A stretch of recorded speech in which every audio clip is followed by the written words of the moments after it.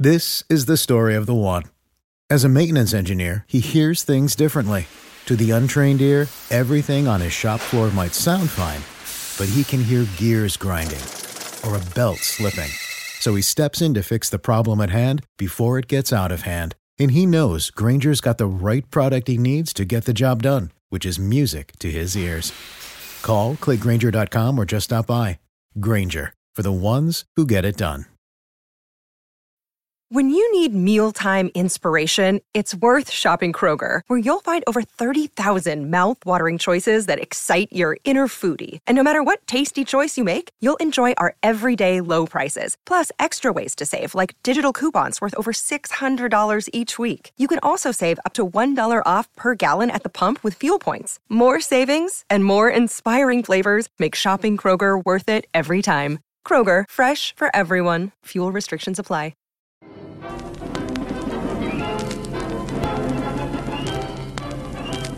Let's go back in time to 1932 as Converse brings you historic footage of the legendary original Celtics, with whom all great professional teams are compared. We have now taken over your radio.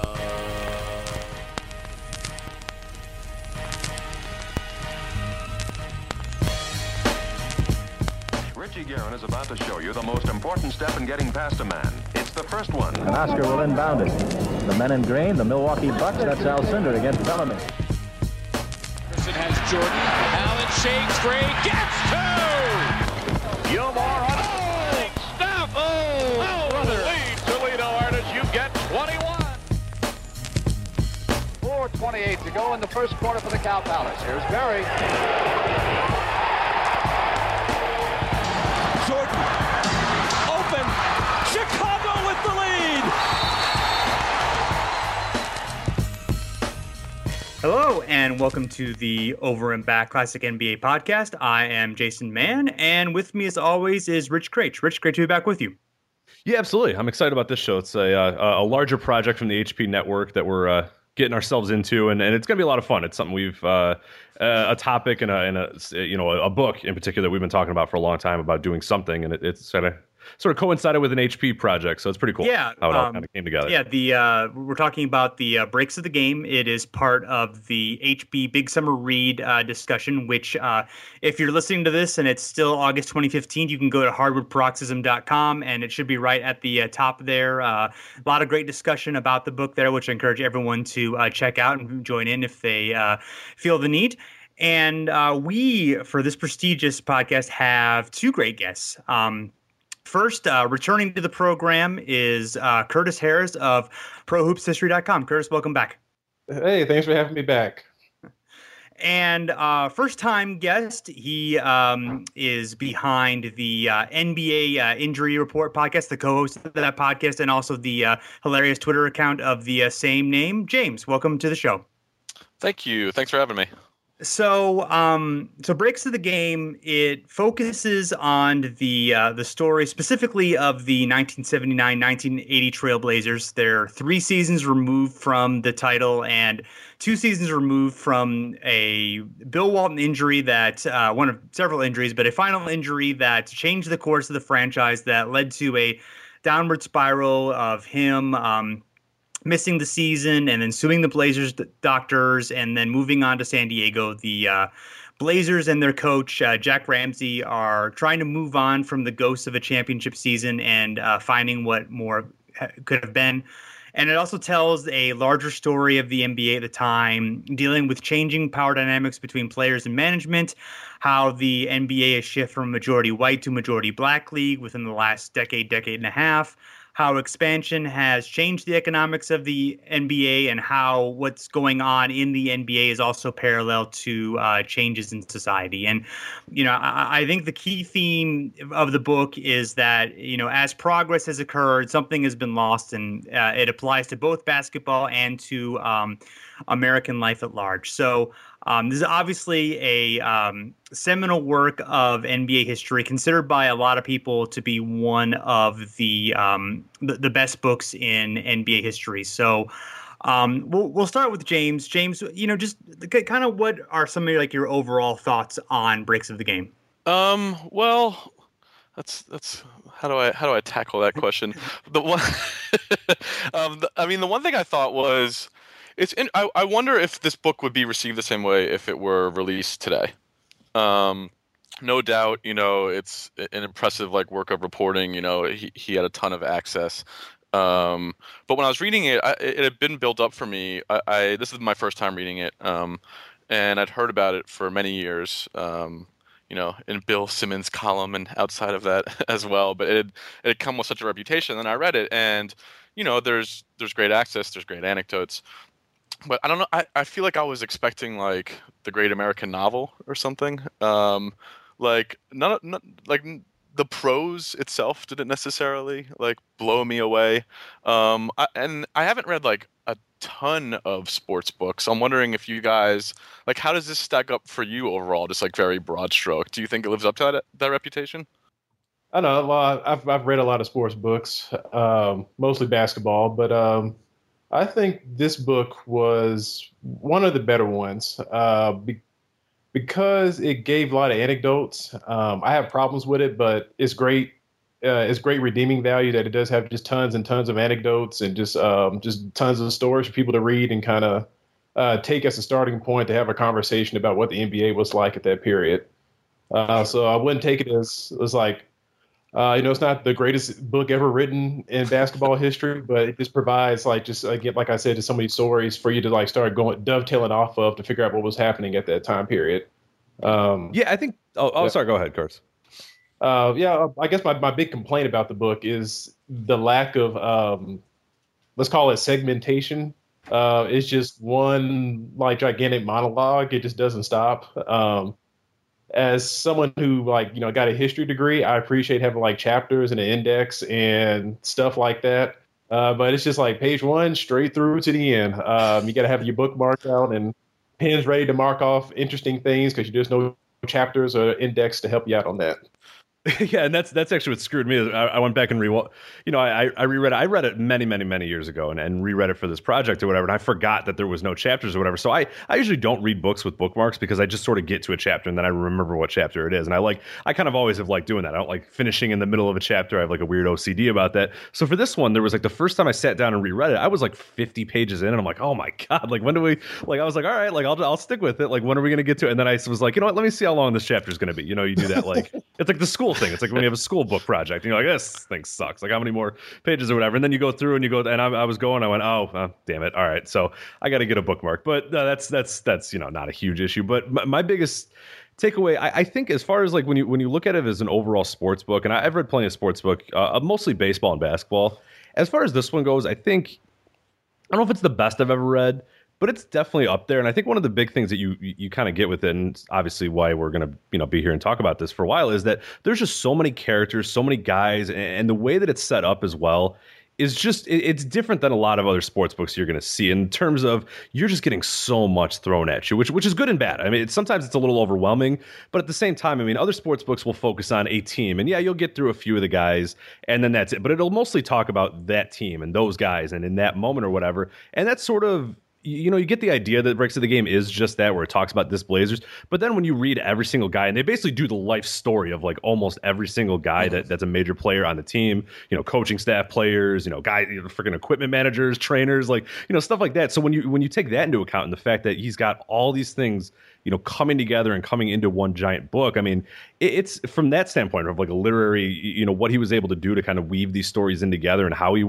put them together, I think it makes it pretty incredible. I don't think I don't know if I could say it's my favorite sports book I've ever read, but it's certainly up there as far as sports books. I don't think, it's not the Great American Novel or anything like that, but right. it's certainly up there in terms of sports books, because a lot of times sports will be very hyper focused, very on one thing. This was a large work. This was a lot of stuff, coming at you in 400 pages or whatever it is. If I could jump back in just for 1 second, I thought the decision to make it chapterless was really smart, and I thought it echoed this long slog of the regular season that he keys in on over and over again, the 82 game season, and how it's a new thing and how it's destroying the players and it's too much for anyone to get through. I thought the form of it was very consciously kind of, it was written that way to almost be overwhelming. And then I did like the backstories just because it almost reminded me of Lost. You meet all these characters and then you slowly I don't know if you guys have seen that show. I don't want to take us too far afield, but then you get the backstory for everyone, like kind of little by little. It keeps you engaged. It gives you like just enough, and then like pulls back, and then comes back to them later. So I thought the way he structured the book was actually one of the better elements of it for me. Yeah, I think the book, like I didn't necessarily have the same sort of issue like with the structure. But I can see where you're coming from, and it's sometimes nice to have it be organized a little bit more. But I mean, it's I think it makes it somewhat more of an imposing read than it needs to be, because I do think like it's actually a pretty fairly easy to read book. It's not it's sparse, but still well put. It's well written. It's engaging. It's not the most beautiful prose, but it's certainly well done. So, but I do think maybe that sort of makes it feel bigger than it is. I mean, obviously a long book, and there's a lot of good stories, and he brings. I mean, I think he does a real good job of capturing, the large scale of what's happening in the league. I mean, obviously the Blazers or former Blazers are the the main characters of the story, but there certainly is, there's a lot more talked about than that. I mean, there's, kind of the aftermath of the ABA. There's, the evolution of the Players Union. There's the history of national TV growth. Even a little bit about Bird and Magic as rookies. I mean, there's Marvin Barnes, Moses Malone. There's a lot of good stuff going on. So, you kind of getting into some of the key personalities of the book. I think the central figure is Bill Walton, who was, of course, the centerpiece of that Trailblazers team. Just an incredible center with superbly skilled, but dealt with injuries throughout most of his career that really prevented him from reaching even a percentage of really what he could, other than a couple of great seasons and then kind of a late rebirth with the Celtics as a role player. Just didn't have what he could, but just the incredible court vision, the passing, the shot blocking, playmaking was just for a brief time was arguably maybe the best center in the NBA. Although I think there's definitely that's sort of said and without. I think there's a couple other guys who in the league at that point who definitely had maybe even a stronger case than Walton, but he's certainly in that conversation. And I think there's a lot of interesting things about him, kind of the also having the being a radical liberal, maybe he's at least compared to the button down NBA, he was a hippie. He was a vegetarian. When these things were much more unusual than they are today. And I think the way that it kind of portrays him relating to his teammates, and the way that it kind of portrays the locker room dynamics of Jack Ramsey being pretty stern, kind of being a taskmaster, yet in subtle ways, ceding things to Walton, and how that kind of drove a wedge between Walton and the team, and then sort of led to once Walton felt betrayed by the medical staff and feeling questioned by teammates, leading to him driving a wedge between those guys. So Kurt, I'll start with you. What did you kind of think about the way that Walton was portrayed here? I find Walton's story pretty interesting, just because, like you said, this is guy that's very liberal, the hippie, long hair, still goes to Grateful Dead concerts, but it's this free spirited guy. But he's clearly got all this talent, and he's the best player on the team. So it's like this. You get this kind of expectation and swagger when you're the best player on the team, like things are going to be run your way. Which that kind of runs counter to being a hippie and the free spirited type, because you want everybody to fall in line in what you're doing. So I think that might be a kind of like the starting point for his like friction with the teammates, because after he got the injury, the teammates were ready to like pounce and say like, well, is he faking it, or is it not that bad, or should he be out there playing? Why isn't he like toughing it out or anything like that? So I think that left this idea of him, what he wanted to see himself as, ran counter to the talent that he had, and his teammates, were just, as I said, just quick to pick up on this fact that he wasn't it's just this complex thing. I'm having a hard time expressing it, but yeah, like it's just the amount of talent that he had and his leftist ideas. Just I feel like there's just like intrinsic conflict between those two things. Like if you're that talented, you can't be like egalitarian on a basketball court to the purest degree and have everybody follow the line and love you. Especially when your foot gets hurt, you can't play anymore, and the thing just falls apart as it did in the book. Yeah, Walton's story for me was just like, it was just super dark. Like he had to wind up.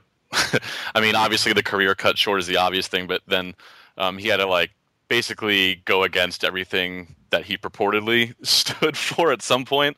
Like there's the whole part about how he didn't want to take shots.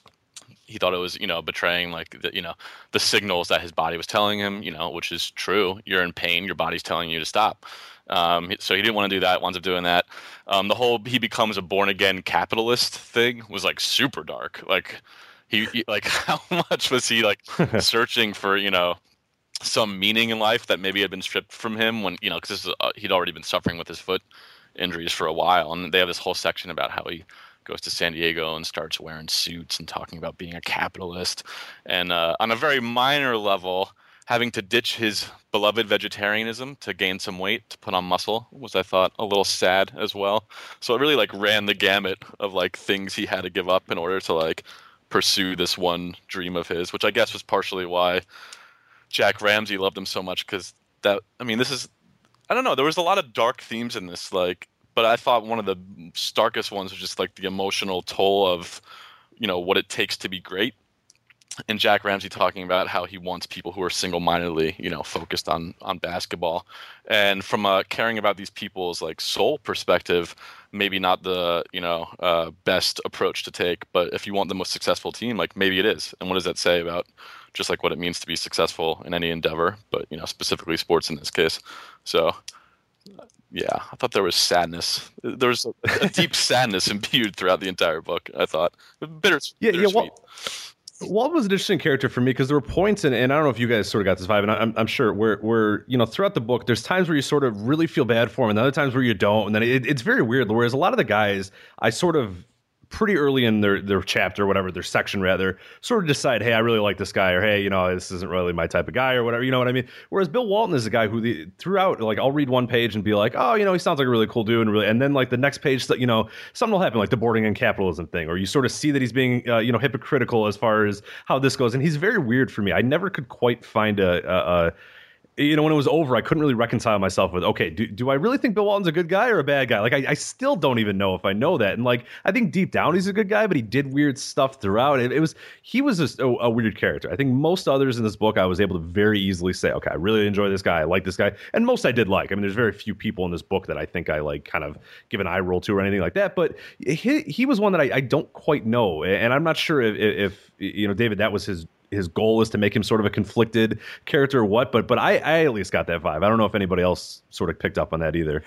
Yeah, I mean, you definitely kind of see like the conflict. Like I thought it was interesting how there was sort of the stuff where he tries to be of the team and be part of the team and be friendly, but he's also like ribbing guys who are like clearly like way inferior players and just kind of like almost picking on them just because he could, just kind of being a bully, which I thought was ironic because at the end of the book, there's a story about they're at a Clippers game and they're having like a fan costume contest. It's around Halloween, I guess. And then there's a fan who dresses up like as Walton, but like in a cast and having some sort of sign making fun of him. And then like he ends up winning that contest, and the crowd's like laughing, and Walton is at the game in a suit and just really embarrassed. But I thought like that was just a little bit of karma for the way that like Walton had treated other guys during the game. And I think, Walton's definitely a complex guy. I mean, most of us are, somewhat good and somewhat bad. So it makes sense that he'd be there. I think the two things that I thought were kind of stood out as being interesting for me is when it talked about like his, game day preparation where like hours in, like, he would listen to Dead and he would like actually like picture like actions in the game in his head, and and what he would do in certain things, like when he would make the pass or when he would cut to the basket or whatever. And that reminds me a lot of I also, for people who don't know, I also do a podcast about Alfred Hitchcock films called the Alfred Hitchcast, and it reminds me of Hitchcock's approach of like basically scripting out every single action in his head and putting it on the page to where the actual filming of the movie, he already knew everything was going to be happening ahead of time because he had basically all drawn out. It kind of reminded me of that, and just kind of shows like the level of basketball genius that Walton was to be able to just kind of see things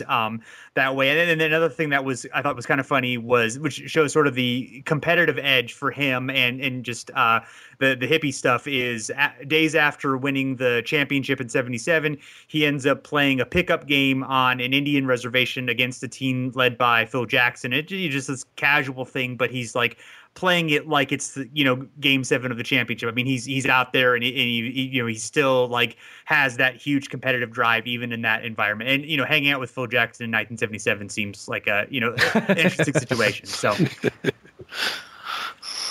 Man, but yeah, Rich, you were talking about how you didn't know what to think about Walton, and I think I'm like, well, maybe he's just the most well-drawn character in the book. Mm-hmm. Maybe him or Ramsey, maybe, because like most people, like if you really know everyone's deepest thoughts and what they've done right and wrong throughout their life, like you are going to be conflicted. Like it's hard to say someone is like sure good or bad unless they're the obvious markers in history of like dictators and stuff like that. So.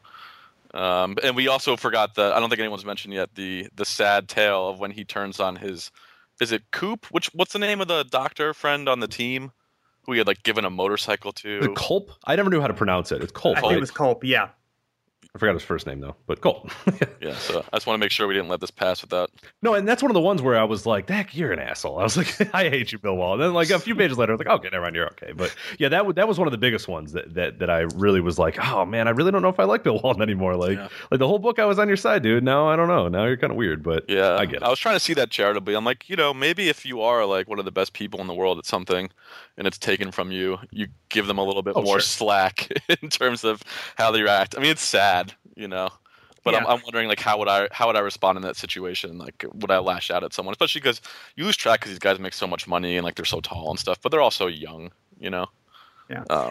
Ron Culp, he was the trainer. Yes. So yeah, I mean, he ended up being close with both the Culp, the trainer, and the team doctor, who I'm blanking on his name, but it's hard to kind of. Obviously we weren't there, but it's hard to kind of see where at the point like Walton is culpable for. I mean, obviously he's responsible for his own actions, and he apparently approved all the the painkillers and the medical treatment that they were giving him. But at the same time, I mean, I think this book does a nice job of pointing out the pressures that he felt in that situation, and like the way that maybe. Just the conflict that a team doctor or team trainers would have, being more loyal to the team than loyal to the player. Mm-hmm. And that's of course a problem even today.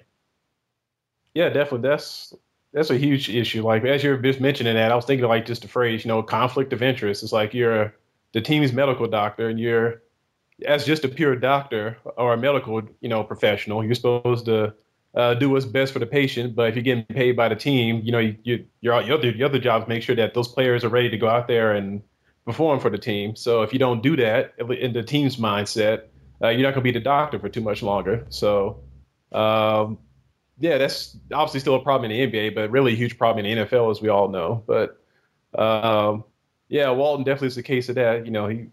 It's really hard to say whether he or when he should have had his foot surgery and should have got that taken care of. But, the doctor, he had the conflict of interest too. He had to keep his job and get Walton healthy to play for the team. Otherwise, he was going to be out of there or as close to healthy as possible, I guess we can say, or else he was going to be out of there.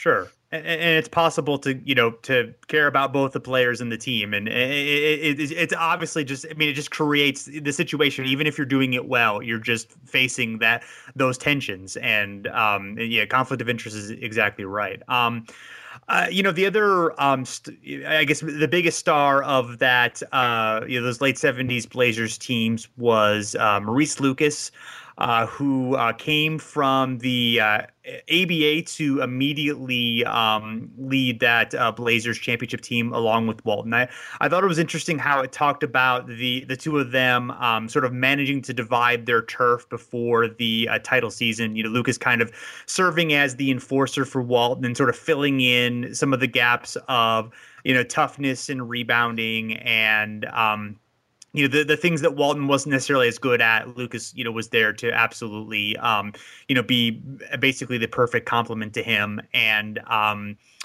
Halberstam describes him as, and I'll quote, very black, very articulate, very political, a strong and independent man sprung from circumstances that could also create great insecurity. And that's sort of what he's going through during this season. I mean, he is been underpaid relative to his talent for several seasons. Signed a deal coming out of the ABA that, what was not a smart long-term deal. In fact, the Blazers were, sort of, almost forerunners for kind of the strategy of signing players to long-term contracts, but for relatively low money, and then only the first couple years of that being guaranteed. So basically, they were completely in favor of team contracts. So he's unhappy with his salary, and he's totally willing to push the boundaries of the team, particularly with Ramsey and with management. And it kind of creates a difficult situation for the team to be under, and certainly one difficult one for him to be under as well. And he's constantly under trade rumors as well. So that's kind of the tension that's going on during the season. What do you guys make of Weinberg in general? I'm thinking about it as it relates to Lucas and like his contract, because they make a big deal out of he refuses to renegotiate, and he says, well, I've never done that in my other business. Do you think Halberstam, do you think he's taken him at his word, or does he think that he just knows he can get away with it? So, like, you know what I'm saying? Like, he claims this is principled stance, but isn't it kind of easier in some ways to just see, like, well, if he thinks he can get away with not paying them more money, that's what he's going to do because he's a businessman. Yeah, I took it as purely just a business. Like, we just don't want to set the precedent, or we don't want to, it doesn't matter. That's not fair. That's the contract you agreed to, and that's the one that we're going to do. I didn't really see it as much more than that. I saw it as something he could get away with as an owner, and wasn't necessarily like compromising his moral code or anything like that. So I thought that's kind of where I stood on it. Okay. It just seemed to me like he was trying to make it almost like a moral stand. Like, this is just how I conduct business, where like I don't think he really believed that. I don't know. I'm very distrustful of anyone who can rise to that level of power and like the motives behind anything that they say. So, if it's going to benefit his pocket, then he's going to say that, where, I don't know. Like, that's an easy thing. I just couldn't tell if the author of our tale believed him or not. Yeah, and that becomes a problem, I think, in general. That's one of my biggest issues with the book, is I sort of feel like he's always almost more on the side of, and that's, to be fair, I think that's not really a hot take, that he's more on the side of the management and more on the side of the coaches and that sort of stuff, and less on the players. So yeah, as far as the story of Lucas and those contract negotiations, whatever, I always kind of take it for, because it's hard to know who's giving him the most access, because, and that's the thing, that if you're, for people who do any sort of journalism, you always tend to sort of be, pulled in both directions, potentially if you're looking on a story like that. And maybe, who's ever giving you a little bit more, or making it easier, your job easier or whatever, might get a little more beneficial. But I always felt throughout the book, and especially I think this Lucas situation, I felt like he always sort of seemed to sort of paint Lucas and Weinberg in their sort, or Lucas, in his little camp and his way, and then sort of Weinberg and the other guys in there. I don't know. I'm sort of, when it was over, I still quite wasn't sure where I stood in terms of that negotiations and who was in the right, who was in the wrong, or if both were right, both were right. I mean, there's a lot more to it, obviously, but yeah, I always sort of felt like Halberstam was sort of more pro management, pro coaches, less not anti player, but more of the pro coaches, more pro management. But that's at least, and I think you get that throughout the book. Yeah, I have thoughts on that, but we can save it for later in the podcast. I thought you would. Yes. I think we all have some thoughts on that. So, but anything else specifically about, Lucas, how he was written, or, what kind of, as a player, anything that stands out to any of you guys? I don't know. Oh, well, now you'll have to forgive me. Like, the last time I fully read the book front to back was like 5 years ago. So I went back and reread, as much of it as I could the last couple of weeks. But I feel like Lucas was in the 1977 finals. I think his role wasn't quite.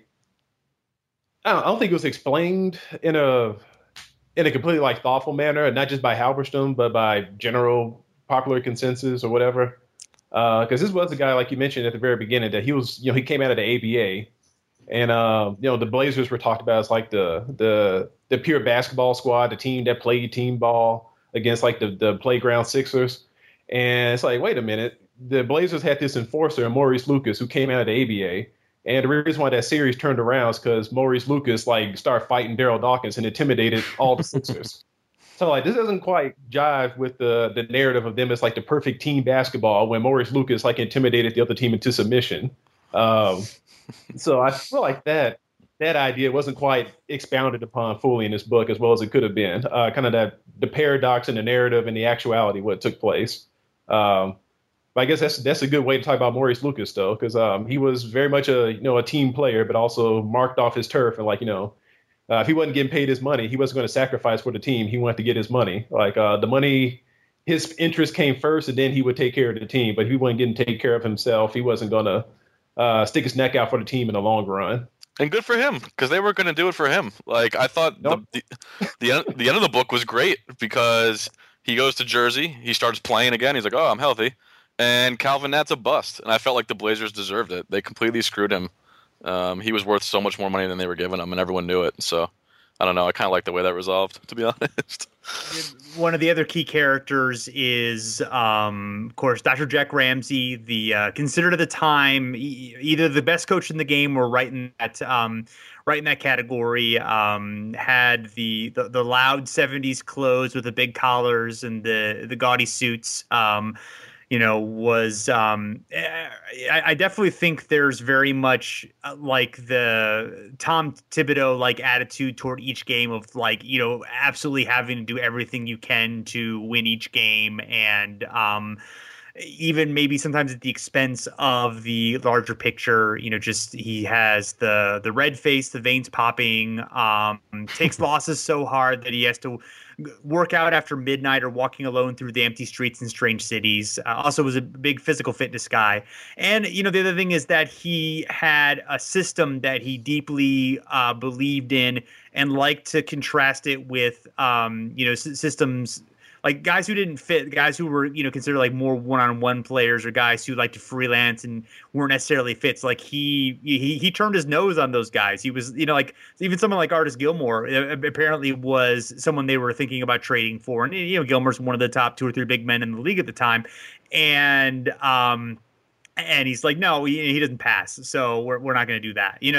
That kind of thing. I do think that kind of came to bite him and the Blazers a little bit, with kind of maybe the lacking flexibility, and maybe that limited their options on, who they were able to, even if the Lucas situation was untenable, it limited your options of who you could bring in, because, you really needed Bill Walton for the system to work the way that, it did. I mean, other guys could fit in, but it just, it's, I think that was obviously one kind of negative. So Curtis, how did Jack Ramsay come across for you?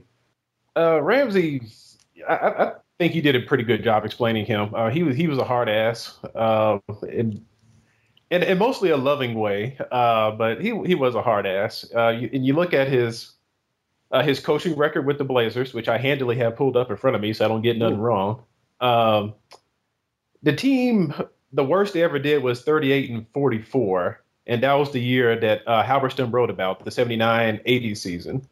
So this was a guy that like drove his teams and pushed them hard, like to the max, to get to like a 42-40 record or a 44-38 record, when they might have been better off just saying like, well, we got a little, some injuries this year. Guys aren't going to be coming back. Let's just, not tank, because they didn't use that word back then. But how about we just let guys rest up and we'll get ourselves a nice draft pick and kind of try to reload.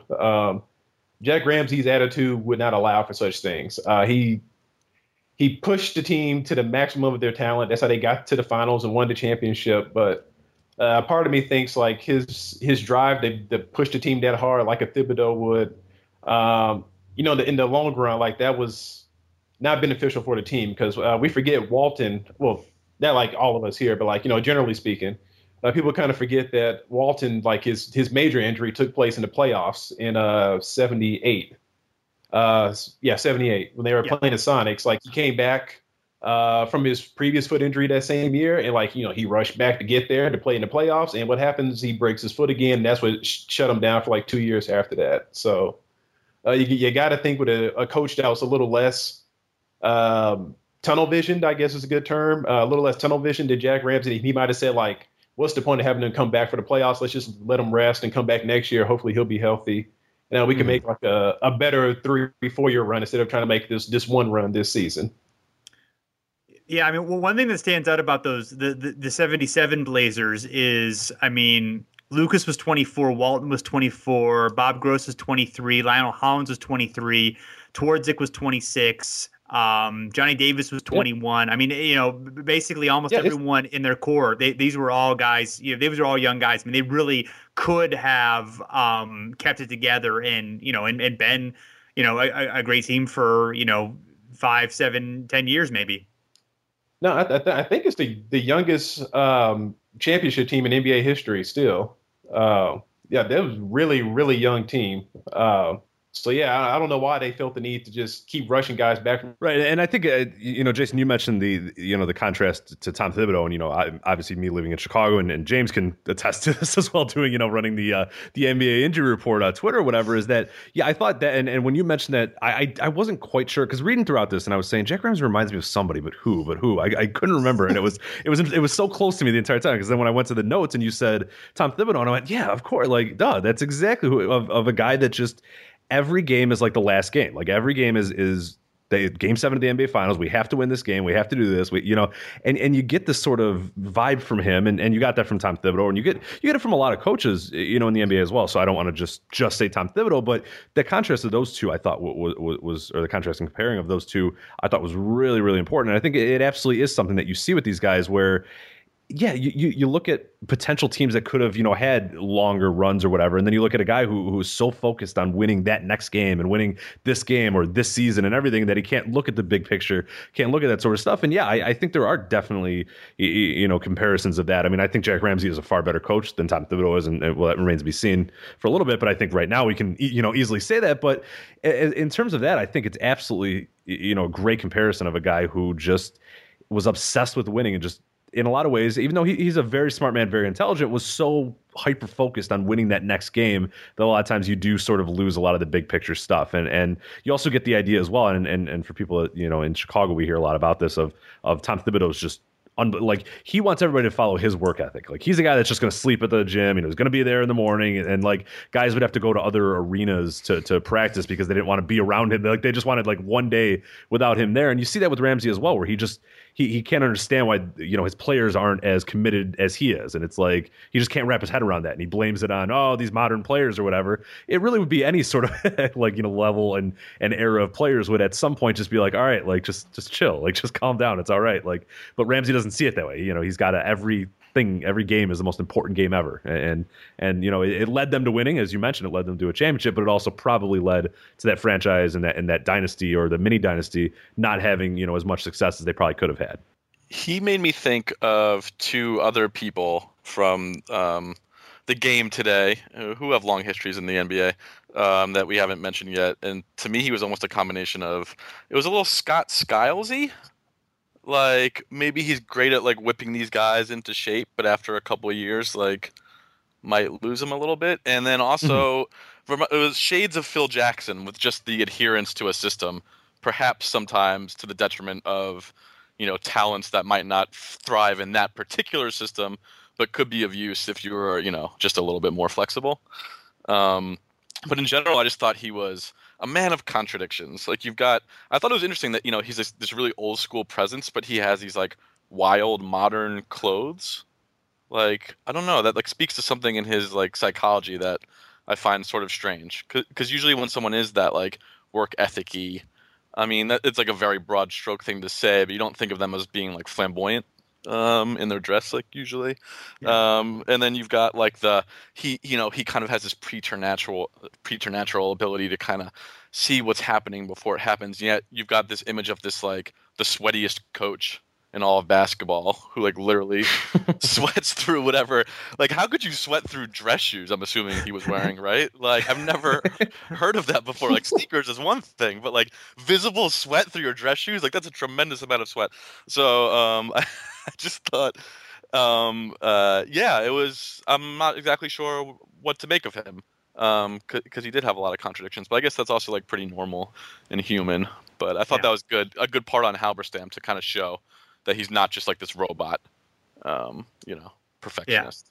I thought that was good too, and I thought that sort of the rivalry and contrast with Lenny Wilkens was interesting because Wilkens had preceded him in Portland, and then Ramsey came in during the championship year, and people obviously gave Ramsey a lot of credit for doing that, but Wilkens is privately kind of saying, well, but I never had a healthy Bill Walton either, so there are obviously a lot of factors that led to that. But then Wilkens went to Seattle and then won a championship in '79, and he's sort of more known as a player's coach, a little bit more easygoing, but he's also in the same year, in fact, he's coping with some of the same problems of success that Ramsey's had to deal with in Portland, particularly feuding with Dennis Johnson. And Wilkens is kind of, Ramsey is sort of put off. I forget if they specifically mentioned it with Wilkens, but he's sort of put off with the former players being named coaches. Like, he feels like, I'm a coach and this is a serious profession. And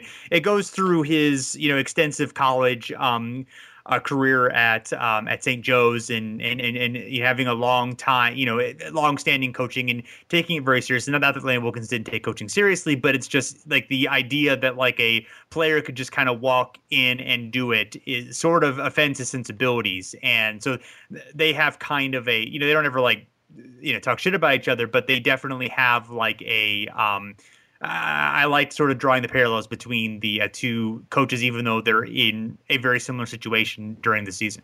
Oh, yeah, I was about to say, it just really sucks what happened with Lenny Wilkens up in Seattle.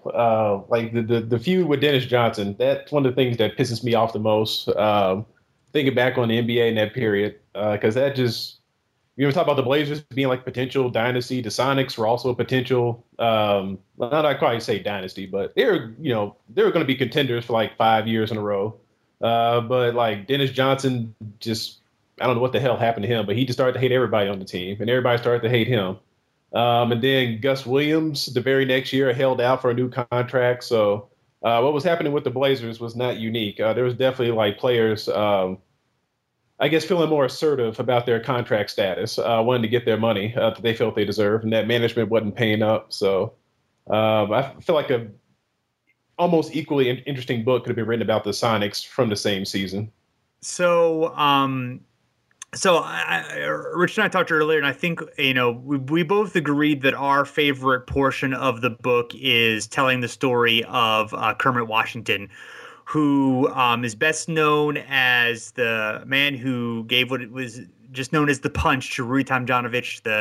It's a famous video clip. I'm sure everyone listening to this is familiar and has seen it, but he turns around and without really seeing, he turns around, he punches Rudy T right in the face, and it didn't mean to do so in such ferocity, and it was obviously a chaotic situation, but he was demonized by the leagues and fans, and even though he is a guy who, and the book goes through it in great detail, and it's a compelling story of him,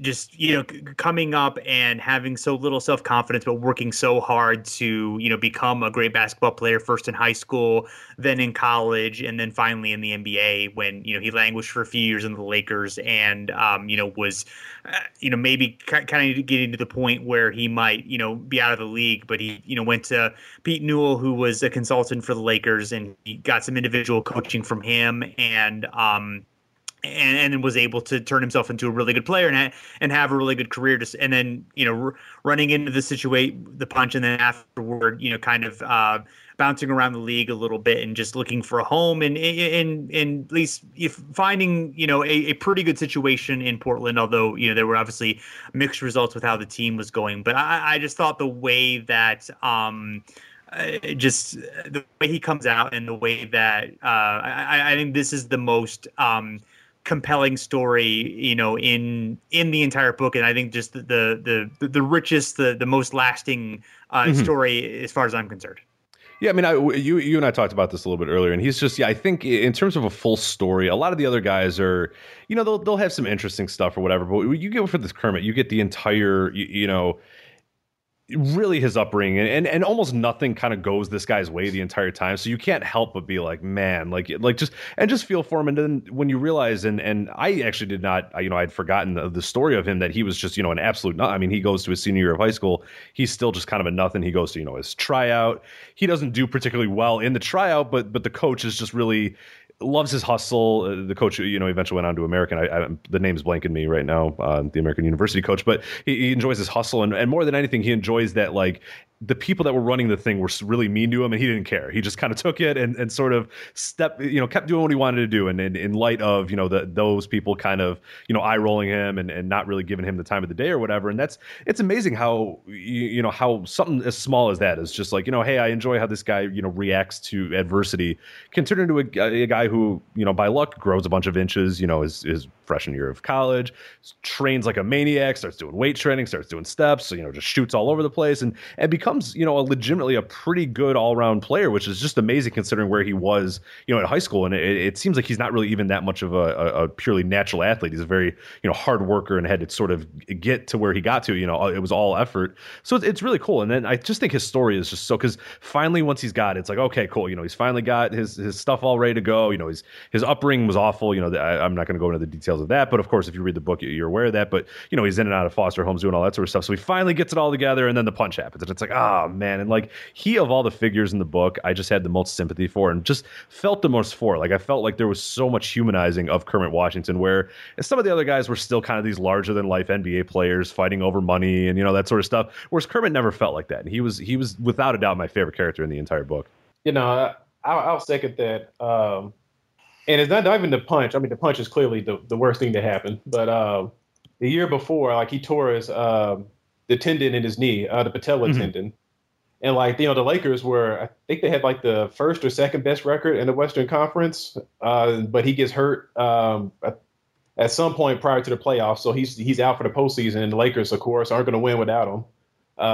So like, that was the first, like, crap. The guy like worked himself up. He's, a 12-point, 10 rebound a game power forward. Then he blows his knee out, comebacks next year. And then what happens? He punches Rudy Tomjanovich. Just going back and reading about this, because I've read, obviously, Breaks of the Game, but also The Punch, the book entirely about Rudy T. and Kermit Washington. And it just seemed like everybody knew Kermit was getting screwed at the time, but like, nobody was like going to pump the brakes on it. It was like, well, he just got to get screwed. Like, they knew it was unfair how he's going to get punished by the league. They're just like, well, it's like, the public wants his head on the pike, so we're going to stick his head on the pike. It's like the NBA just couldn't stop what was going to happen. It's like they knew it was unjust. Like, the commissioner was interviewed for the book, The Punch, or at least they found old interviews with him. And it just seemed like the commissioner was like, Kermit didn't seem like he meant to do it, but we got to make an example out of him for everybody else. And it's like, this is the worst guy to make an example out of. Like he's one of the nicest people in the world. That busted his butt to get into the NBA, and there were worse players with much greater mean streaks than him. But they got off a lot lighter than he did for something that was. It was an accident. Like obviously you throw a punch at somebody's face. You don't want to call it an accident, but the kind of force he put into it was an accident, and he just got punished so severely for it. Yeah, he comes out very sympathetic because, we see he's getting screwed. People knew at the time he was getting screwed, but no one stopped him from getting screwed, basically. So you're saying he's more sympathetic than a Steven Jackson? Yeah. So pops into the crowd is looking for a fight. Well, the punch is, it's really like an incredible story because I didn't really know much more about him beyond that. That's pretty much the only thing I knew about him. And I was just, right. I was same. And I was like, I knew he was okay. I didn't realize that he was like pretty damn good. And I was wondering if would it in 2015, would it still, with like the 2-second news cycle, would he still be known for that for the rest of his life? Like would that change anything, or is when the results are that extreme, is there no kind of getting around the notoriety from literally like breaking someone's face, off? Would that have been? That's a good question. Yeah, I kind of think it would be worse in a sense. I'm not sure the NBA would react to it in the same way. I mean, he would definitely be punished, but maybe it wouldn't necessarily be to the extreme. That he was punished. But that's a tough question. Yeah, part of me thinks that it would be more intense, more quick, and then would kind of like move on to the next thing. And in some ways, it almost would lessen it. Like there'd probably be some stupid meme pictures with like crying Jordan face on Tomjanovich, And I just wonder. But the other thing that was created, I thought that tryout story was like relentlessly insane. Like that couldn't happen today. He just showed up at like an All-Star game. Yeah, like let me go, and they're like, yeah, all right, you know what? Yeah, okay, fine, yeah, like. Yeah, and that's such a story that is such a 70s sort of thing, or early NBA sort of thing, or early basketball sort of thing. I should just say early athletics, because now these kids, no kid is just rolling up to a tryout and saying, hey, can I play or can I have a chance or whatever? Because these kids have been in the same AAU team since they were 10, or there's just none of that organic sort of needle in the haystack, diamond in the rough sort of guy like Kermit Washington was. There's so few of that because these guys are just so. If you show any sort of skill when you're 9 or whatever, you're set. And like they're not going to let some 17-year-old who's I try really really hard. Oh, okay, yeah, let's let you in or whatever. It's just not going to happen. So I thought that was really cool about that too, because it's just an insane story that you almost don't believe at first because it's so foreign to like our generation that a kid. Can something like that's the kind of thing that baby boomers will hit you with. They'll be like, just pull yourself up, show up to the All-Star game. Right? Like no, that's not going to happen. No, that's not today. That's what my mom said. It never really worked out. So, mom. Yeah, well, one final thing on Kermit, or I guess just one more thing on Kermit. I don't know if it's the final. But like I went to American University, so like we would play pickup ball in the gym, and his number is hanging up there in the rafters. So that was really cool on my behalf to see that happen. But I also got to meet him, albeit briefly, because I don't like to hassle famous people. But like I was an undergrad, I was doing my student radio show, and I walk out the radio station. There's Kermit Washington walking down the hallway. And I was just like, oh, my God, it's Kermit Washington. And he asked me where like the station was. Like, oh, the station's down the hallway to the left. He's like, oh, thanks. And like he's the most soft-spoken, nice guy, and like huge smile on his face. He was on campus because he was like raising money for starving people in Africa because he had some charity for like over a decade that did stuff like that. So like it's really a guy who was, worked really hard, really cared about other people, still does. And so it's just like, yeah, if only the Steven Jacksons of the world got punished like that instead of the Kermit Washingtons. It's bad. It's just unfortunate karma that goes around. It's like reverse karma. Kermit was the last person in the world that should have happened to, but it did. He's just the poster boy for this deep, unrelenting sadness of this book. The more I think about it, it's just what a sad, terrible book. Yeah, that's why I've been depressed all weekend. I was wondering what was going on. So I think the last of like the major characters, and he doesn't really show up until toward the end, is Billy Ray Bates, who came from the CBA, the minor league of the time, and had kind of I think I read it initially. I think I read this book the first time around the time of Linsanity. So I think that just the comparison in my mind, was I had to make that comparison because that's kind of what was going on. And it was never like on that scale, but he definitely, was someone who, certainly Portland was paying attention to. He got some national, TV attention on CBS, and he just kind of, was, for the most part, just a volume scorer, Vinnie Johnson type or Jamal Crawford or that level of player who just, was there to get buckets. And he's another guy who just came from, one of the, most difficult upbringings you could imagine. I mean, working, with family of sharecroppers on a Mississippi farm and then,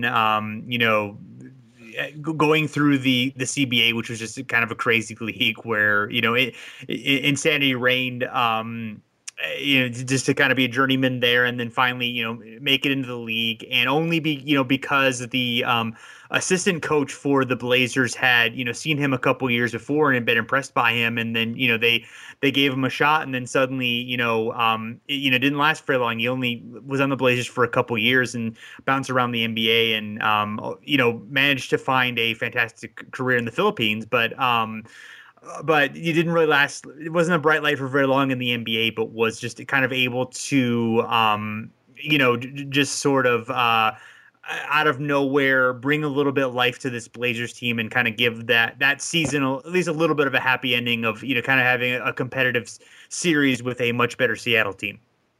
Yeah, and we did a podcast before the playoffs, or actually while the playoffs were going on, these past playoffs, and we talked a lot about Billy Ray Bates. It was like our unexpected great playoffs or whatever. We talked about his back-to-back years where this guy just kind of does nothing throughout the regular season, like literally in a lot of ways like absolutely nothing, and then come playoff time was just unbelievable. Like would just put together these incredible games. So yeah, he does have a very Linsanity sort of feel to him.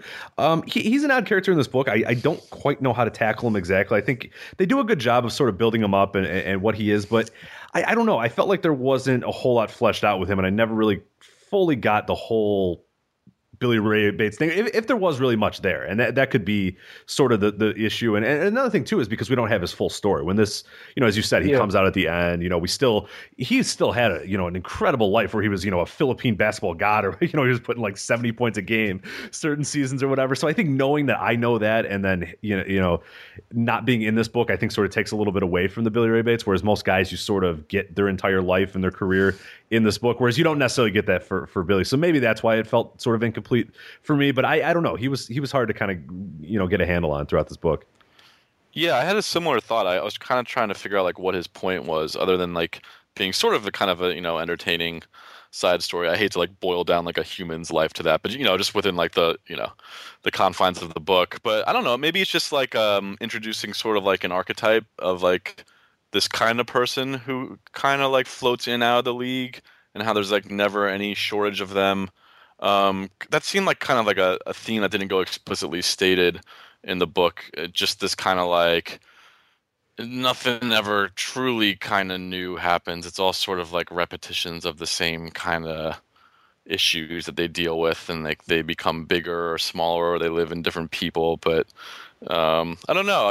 I kind of struggled also too with like what the point of his inclusion was, but maybe it was just this just kind of like idea of like of talent and like supreme talent not being enough. I mean, you talk about the title, like the breaks of the game, like so much is like just luck. There's talent and then there's dedication and there's so many factors. Like, it's really like a miracle that any team ever can like put it all together to win a championship. And maybe this is just kind of like one small part of that. I don't know. Yeah, my takeaway from Billy Ray Bates in this book is like it's utterly ridiculous that somebody could just show up off the street. Well, not off the street, literally, but this dude comes out of the CBA and just drops 25 points a game in the playoffs. I remember when I first read it, I was like, who in the hell is Billy Ray Bates and how is he scoring 25 points a game? And then I was like, yeah, that's pretty much it for the book as far as I'm concerned with Billy Ray Bates. It's like, yeah, cool playoff scorer, and then he just vanished. But of course, as Rich said, like he didn't actually vanish. Like he had a pretty incredible story, just that the book ended like 1980, 1981. So it wasn't there to pick up until 1989 when he's playing in the Philippines. So yeah, not the book's fault, but that's just an issue with kind of seeing Billy Ray Bates' full story. I wonder if he was a inspiration for Billy Ray Valentine of Trading Places. Follow me for a second. I don't know if you guys have seen this film, but the guy who's not part of the game shows up out of nowhere, comes in, beats them at their own game for a little bit, and then does his own thing. We don't need to spend too much time on that thought, but it just popped into my head. Interesting. Okay. Yeah, we'll have to tackle that. Yeah. That's a whole podcast. We're going to have to talk about. That's interesting. Yeah. Yeah. Anyway. Think about it. I am, but now I can't think about anything else. You're right. Huh. Yeah. Okay. All right. Yeah. We'll unpack that one another day. Yeah. That's anytime you can bring a Eddie Murphy on a podcast, it's a good day. So. Yeah. Exactly. Well, 80s Eddie Murphy anyway. Right, of course, yeah. We're not talking about that. So there's quite a few other personalities in the book. We obviously can't get to all of them, but maybe if everyone wants to, pick one more guy in the book who maybe stood out to you as someone who, was interesting or worth talking about, or what have you. Rich, I'll let you go first if you'd like. Yeah, one guy, we talked a little bit about this earlier, was LaRue Martin is one that they talk about a little bit in the book. It's towards the beginning, and, he's the number one overall pick, super raw talent from, Loyola here in Chicago. And the big thing with him is that, he dominated in a game against Bill Walton. So everybody was sort of like, oh, what is this guy capable of? And, what can he do? And, he gets there and he's just not ready for the NBA at all. Like, physically, mentally, no aspect of that is ready. You feel throughout the book that he's just a very nice guy that just simply, it's not his fault that he's not, and that's why I always hate when, like in sports discussions, everybody always like rails on guys as busts or whatever, and it's like a lot of these guys don't pick. He didn't want to be the number one overall pick. I'm sure he didn't mind being it, but you sort of see this guy that's just like from the beginning understands like, oh no, like don't do that to me. Like I'm not ready to be this. And one of the interesting things that I thought was funny is looking at it from the aspect of today's game, and you still get that from time to time. Like a guy like Anthony Bennett is a perfect example of a guy who dominates in some stuff. They see him in some games, they see him in tournament games. They go, oh my God, this guy's so good, and we're going to make him the number one overall pick. And he's just not ready for it, and mentally, physically, in no aspect or whatever. But then you also see a lot of, more. I think he's almost a rare case where the team gave up on him super, super quick.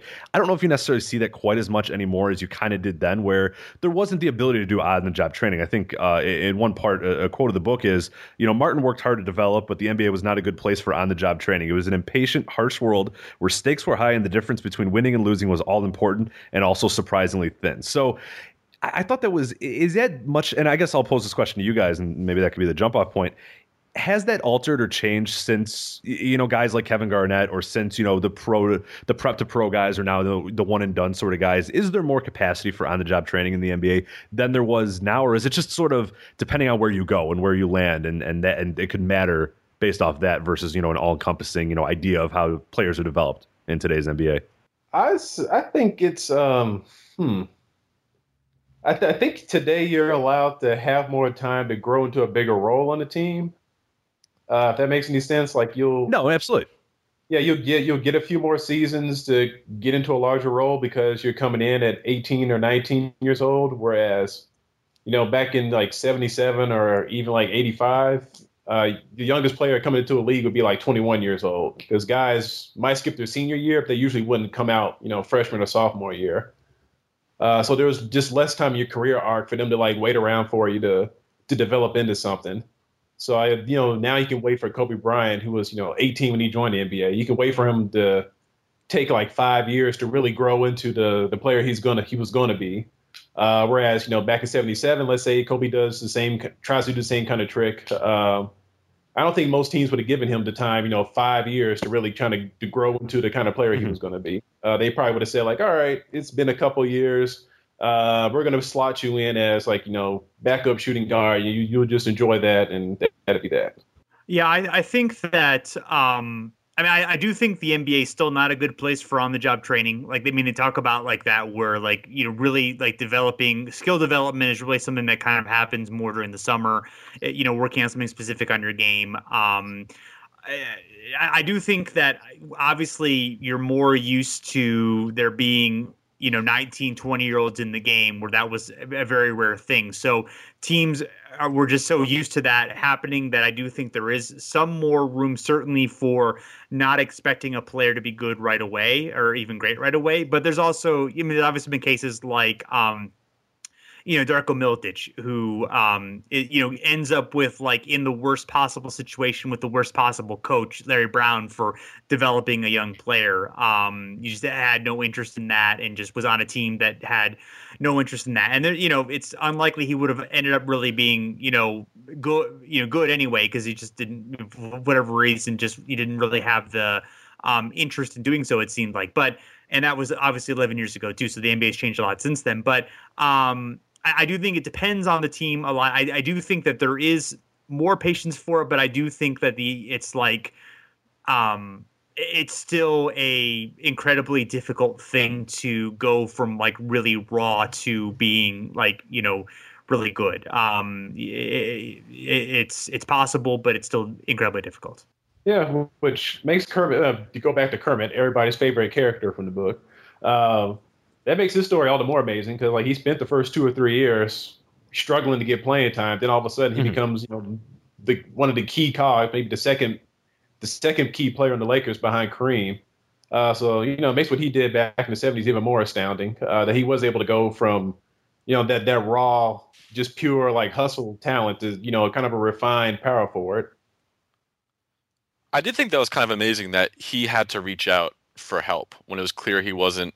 Like, I know it's like the pros and you're paying them and they've got to be good, but wouldn't you think it would be in their best interest to, like, have a coach sit them down and be like, look, do you want, like, at least ask if they want, like, some help with, their skills? I don't know. I found that fascinating.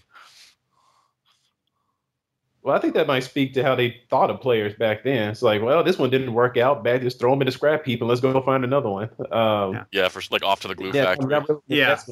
Well, and the investment in play, the financial investment, if nothing else, in players was not as, was starting to increase, obviously, but it still was not vast to the point where you could just discard a player and you're not paying them that much, so you can just get the next guy in. Where if you're, paying them a significant salary, there's more incentive to actually try to make them. That's a good point. Yeah.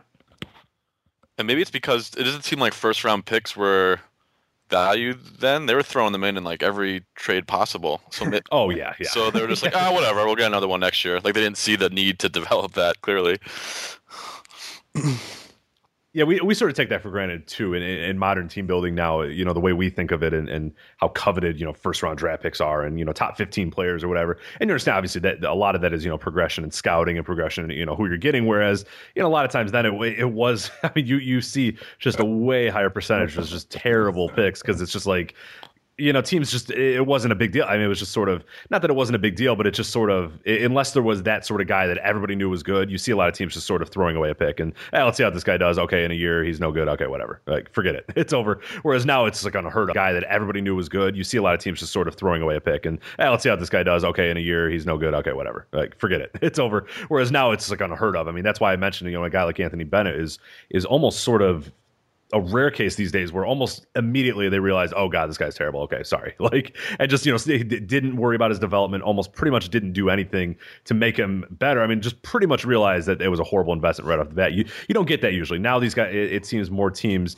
even if the guy ends up being, a quote bust or whatever, they'll give them so many more opportunities because it's such a valuable asset, and they sort of see it as, not as a sunk cost, but as something, okay, we need to redeem this value that we, gave up getting this absolute terrible player or whatever. Whereas, then it was just kind of, whatever. It's I don't know if they, I don't know that they, really thought of it as valuable as we do, these days for a myriad of reasons as well. Mm-hmm. Yeah, and I guess you had so much more information back then. Like, I mean, it's like, now than back then. So like they see a couple games, he plays well, then he comes into the league. Not everything's on tape. Comes into the league, he stinks. Like, oh, well, maybe he just did stink. How much do we really know about this guy? Whereas now, like you said, you've got all their stats and video going back to like 8th grade.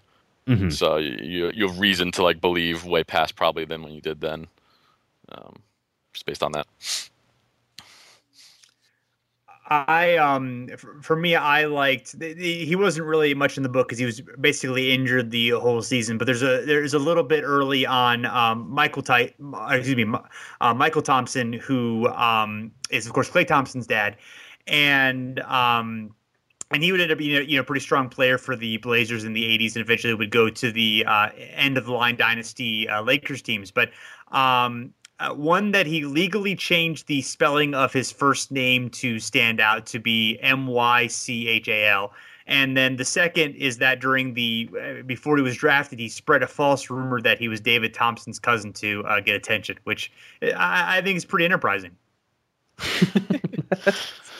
Who was the guy who slept? Who was the guy who slept in and then chartered his own private jet to get to the game? That was Marvin Barnes.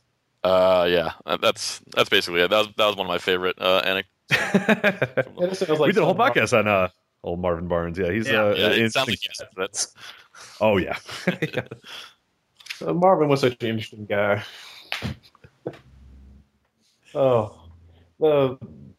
I think my favorite person from the book, probably because all the themes that you could just untangle with them, was Moses Malone. Because we were talking earlier about, the Blazers, being one of the forerunners of, signing young players to long deals to kind of lock them in on the cheap. Except Moses posed kind of a problem because he was a young player, but he had already been an all-star in the ABA. So they're like, well, crap, we're going to have to pay him a lot of money. So let's, instead of paying him a lot of money, let's just trade him away and try to get some little bits and pieces. And they kind of regretted that one because he's one of the 5 best centers ever, but also they lost Bill Walton. And they were like, well, shit, that's the perfect, well, maybe not the perfect player, but clearly a legit great center that could have just stepped in, and we have to change the way we play. But you can change your way and play with Moses and still be a very successful team. So I found his story really, really interesting. I've always loved Moses. So when I first read this book, that was my first chance really to see a lot more of Moses' backstory coming from rural Virginia, and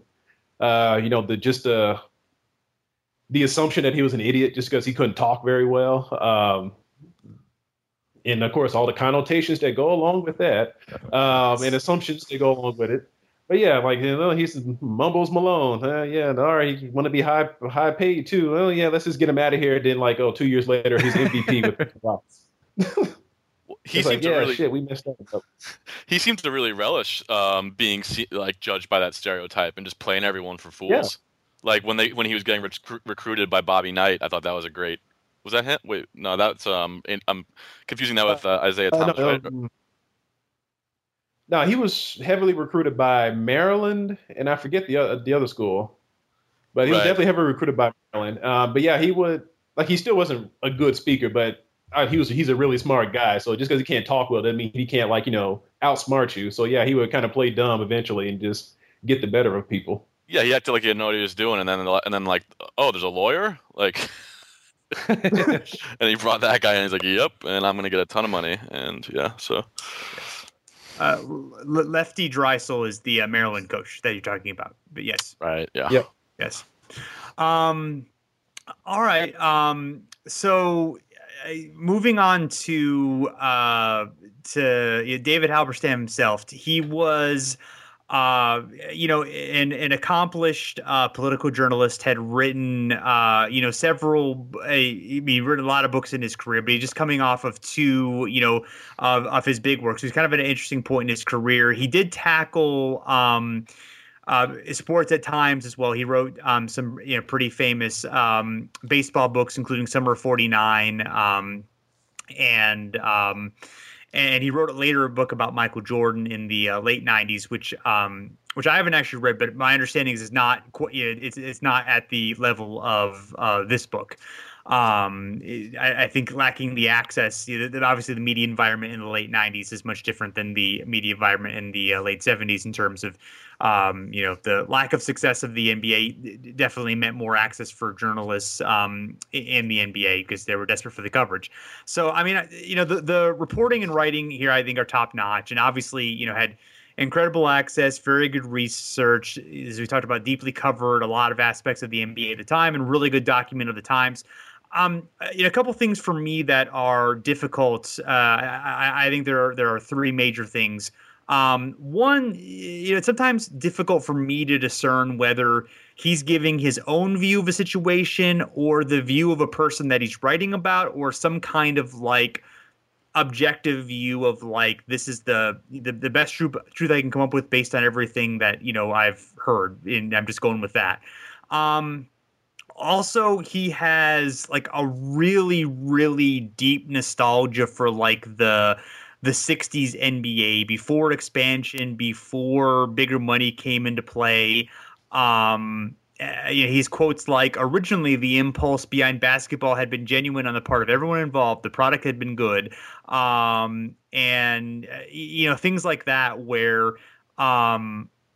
it just like, I feel like he seems blinded by that. That nostalgia, when I don't think that's really a lot of the things he's talking about in those years of the NBA, I feel like are not really so true. And then the third and definitely the hardest thing for me is the way that he writes about people who are black and who are not black, I feel like are very different. Like, he's more likely to link black players into groups, sort of embrace stereotypes, and like I was trying to figure out a way to put this, and I think like he's almost like a scientist who's like observing like alien creatures, and he's trying to understand, he's trying to write them, like he's like I feel like that's like the style that he's writing at. And like, he's certainly sympathetic to the plight of blacks in America, and the difficulties that of course the incredibly complicated, difficult history in this country. But he also, like, I think the way that he yearns for the old days in the NBA, and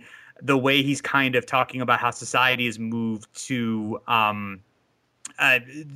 become more complicated, become more commercialized. It almost seems like he has a nostalgia for the old days, and the way that he favors management in most situations. And I think all those link to just making aspects of the book difficult to handle. So I realize that that's a lot I just put out there, but what are some observations that you guys have, or anything that you want to kind of respond to what I just talked about as far as Halberstam, the way that you wrote the book? You want to go first, James? I'm Curtis. Oh, wait. I was waiting for Curtis. Right. Yeah, I thought Curtis was going to jump at that. Same here. I wasn't going to say a word. I was not going to get in Curtis's way. Yeah, let's just go ahead and call bullshit on some of things should be like, better and easier back when before players had rights and all that. Like, right. Like the game was like the game was more pure, and it was a better product and all that. Like, that's just, it makes me so just like, you probably hear it in my voice, I'm just like just so annoyed with that kind of logic. It's like players have always wanted more freedom, like more ability to do what they want. Like, who the hell wouldn't? Like, the nostalgia he's talking about is like the control of owners over players. We're like, people are like, oh my God, isn't it so wonderful when a player spends his whole career with a team like they used to do, like with Russell spending all his career with the Celtics, or Magic all his career with the Lakers. It's like, well, it's probably because in Russell's era, there was no free agency period. So only way you change teams is if you got traded or if you got cut by a team. So then you became a free agent after you got cut by somebody, but your contract was not guaranteed, hence why you got cut. Or in Magic's case, even in the 80s, like, yeah, there was free agency technically, but it still wasn't used all that often. So teams would get the compensation. So it was still like a trade. Like, that's what happened with Bill Walton with the Blazers and Clippers. So I think this loops around to Jason's kind of uneasiness with his observations of black people. It's like he has this nostalgia for an era that he thought was pure, but we know, like, well, there was segregation of black people and labor rights were being abused. So how can you pine nostalgically for that kind of stuff? It just really, I think that's where a lot of some of the issues with his writing comes in with the book. It's just his nostalgia for this period that really didn't exist. Like, I think that's why it's nostalgia. It's like this kind of utopia vision he had before like the Vietnam War ruined everything, and then players, fighting and getting free agency began to ruin the NBA. So, yeah, he's got some issues to work out there, I think. And one thing that I thought was interesting throughout, and I guess I'm curious on your guys' thoughts as well. It always felt at least from my standpoint of not necessarily that, I don't know if that was necessarily his opinion or what he thought, but more what he was being told by whether it was the coaches, whether it was management or whatever. I always kind of felt that was more their voice coming through than his exactly. And I don't know why I think that. It just sort of seemed like there were times when he would be fair and balanced, and then he would get to the like sort of the labor relations, and especially labor relations as it related to, you know, black players, and then it would be very much like, oh, the good old days and that sort of stuff. Whereas, you know, I the whole time I just kind of was like, is that, you know, are you just basically being, you know, kind of the spokesperson for the owners and management or whatever, or do you generally feel that way? And I don't know if I don't know if I ever really got an answer from that, even when the book was over, if that was more his opinion or him sort of relaying what they were telling him and sort of taking it as his opinion as well. It was kind of weird in that sense. Yeah, it was. I thought like largely he did a decent job of kind of like trying on people's perspectives, and I think sometimes he did kind of like talk in this first person-y way that wasn't meant to be his, but then like he would have these like lapses. The one that kept sticking out to me was like he seemed to lose his mind anytime he talked about no-cut contracts. Like he's like, well, how could they possibly have an incentive? Like, who could ever want to like get another contract? Like, you know, your contract doesn't last forever, so you want to be good. You're discounting these guys' pride. Like, yes, like some people might lose, you know, some motivation, but like by and large, these guys get there because they're really good at it. They are really egotistical. They are really competitive. It kind of reeked of this kind of. It reminds me of, you know, when people talk about like tipping. Well, we have to tip in restaurants because otherwise they'll spit in our food. It's like, or you could maybe like treat them like humans and they'll be happy to work there, and you'll get your food on time and it'll be hot. I don't know. He did seem in those moments like he seemed to drop the facade of objectivity when he was talking about no-cut contracts, like the most. And yeah, the racial stuff was a little disconcerting at times. I don't want to like extend too much sympathy to him. I do think it can be difficult to talk about like, you know, there can be like broad cultural differences, but he did tend to kind of like always lump in like, well, he was a black player, so like kind of this, and like this is what like black fans like, you know, in a way that was like a little queasy. But I think he tried. I don't know. Nah. Yeah, I mean, he does. I mean, I think he does bring individual perspectives. I mean, he talks about player rights too. I mean, he talks about how he does bring up some arguments about, you know, even talking about like the Celtics. It's talking about, well, the Celtics all loved Red Auerbach and they all loved each other and they built this great culture, even though, you know, he never paid them well. And, you know, he does talk about, I mean, I don't think it's like he's completely taking one side, but I do feel like the weight of the book tends to be like, okay, these guys are getting a lot of money and getting these no-cut contracts, and that's a bad thing. And this game is growing, you know, too fast and too much, and I'm not comfortable with it, and that's a bad thing. I feel like that is definitely given more weight than the other stuff. Although I do think there is challenges to that are in the book, but I don't think they're given as much weight. Yeah, and I think one thing that's important as well is reading it in the context of 2015 eyes or whatever, and sort of knowing that he's talking about, oh, that's, you know, this is what's become of the league, and this is what it's going to become, and sort of trying to be a prognosticator on what's, you know, all this stuff's going to cause the league to, you know, kind of, not necessarily, he's not saying the league's going to go away, but that, you know, it's not going to be the same, or no, it's going to lose some of its luster or whatever. And, you know, you sort of look and you realize, you know, 10 years later, the league's going to be, you know, immensely popular, just going to sweep the nation. You know, 10 years after that, it's going to be, you know, a cultural and international phenomenon, and, you know, it's going to continue to just be healthy beyond belief or whatever. And sort of knowing that in the context of reading this in 2015, you sort of roll your eyes every single time he mentions, you know, oh, I don't know about this league these days. You know, anytime he sort of gets a contrarian view of it, you kind of roll your eyes because you're like, no, dude, it's going to be a super successful league, you know, on the backs of the superstars or of the players that are making a ton of, you know. So, and another funny thing as well that's interesting, and people mention the HP Summer Read or whatever. A lot of things that he does mention never quite go away. You know, he talks about, you know, the TV contracts is a big thing. He talks about, oh, you know, the game's become a business and it's all about the TV contracts or whatever. You know, a lot of the stuff is still sort of there, and the league is healthier than ever, you know, in terms of, you know, things that at least a guy from that standpoint of, you know, an older white man in the, you know, the 1970s thinks is going to ruin the game. And, you know, it's with 2015 eyes, it's sort of laughable because okay, no, this it's not at all going to happen, and it's going to be perfect. So from that standpoint, I could see how if you read it in the moment, you might be like, yeah, this guy's onto something. Whereas now you read it and you're like, okay, that's not. Well, what's gonna I don't know. happen. I mean, I would argue the game is certainly healthier from a revenue perspective than ever, and certainly the players are much better, and there's a much deeper understanding of what it takes to be successful, and we have so much more information. But I think a couple of things he's right about. Like, I do think the 82 game schedule is too long. I mean, everyone seems to he harps on that a lot. I think expansion is not the greatest. Like, if you took away like 5 teams, like he talks about there being like sub 500 playoff teams, and look at the East, and maybe that's a realignment issue, but you could certainly make a strong argument that if there were like 26 teams versus 30, that like the overall level of play in the league would be a little bit better. So like, he's in terms of like the destiny of the NBA, like, yeah, he's pretty wrong, but I think a couple of the things that he hammers are like pretty right on. Maybe I'm here. No, I see what you mean, and I don't think that's ever brought up as like he's very anti-expansion, because he thinks it ruins the rivalries, and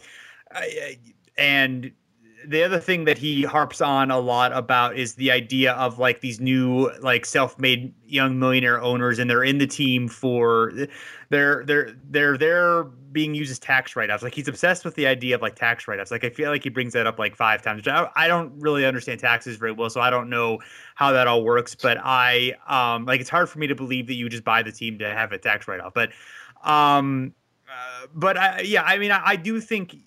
I do see what you're saying, James, with the idea that some of the things, they're not exactly the same, but they still certainly apply, that are issues with the league that are, things that are still going on, that are still, like we talked about, obviously the medical stuff and the stuff with team doctors, and, players are still pressured to play when, they probably shouldn't. And it's still a grind for the guys. Absolutely. And the stuff with personalities, I feel like is still there. I mean, I think most of it, connects pretty well, but it is really it is really something to see. One thing that's interesting is there was a Oregon Live blog from the Oregonian where it was a review of the book, but he talked about like a 1980 interview that they had with him about the book, and then apparently like during press conferences, like he would actually be like, he would be with the team during press conferences, and he would like do things like he challenged, the Weinberg, who was, I don't think he was the official GM, but he sort of had the role as we understand it, asking how much money the team made. And then he replied by asking Halberstam how much he made. When Halberstam answered, Weinberg didn't. And then later Halberstam got in a press room shouting match with another Blazers, actually the technical general manager, Harry Glickman, who's mentioned in the book but not really drawn out much as a character. They get into shouting match with each other. And I just think it's really like, we didn't see any of that like in the book, any of the sense that he's really like challenging management on these things at all, or there's like this abrasive relationship like that doesn't come out at all in the book, which I wouldn't necessarily think like he would mention like the specifics of it, but I do think like, if that tension exists, you would somehow feel it there, and you don't feel it there in the book at all. Do you think that could be the product of? Sorry, you go ahead, Curtis. Oh no, just based off what Jason just said, I think that kind of tightens up what we were talking about earlier with Halberstam. Seems like he's less pro management as he is like anti no cut contracts for the players. So he's not like in the corner of management necessarily, but he's not exactly in favor of giving players all the money in the world, quote unquote, all the money in the world forever. They need to have like the carrot constantly put in front of them. They need to constantly try to get to it. So I'm like imagining a basketball player with like a carrot tied around their head, like in front of them, like on little like the cartoons.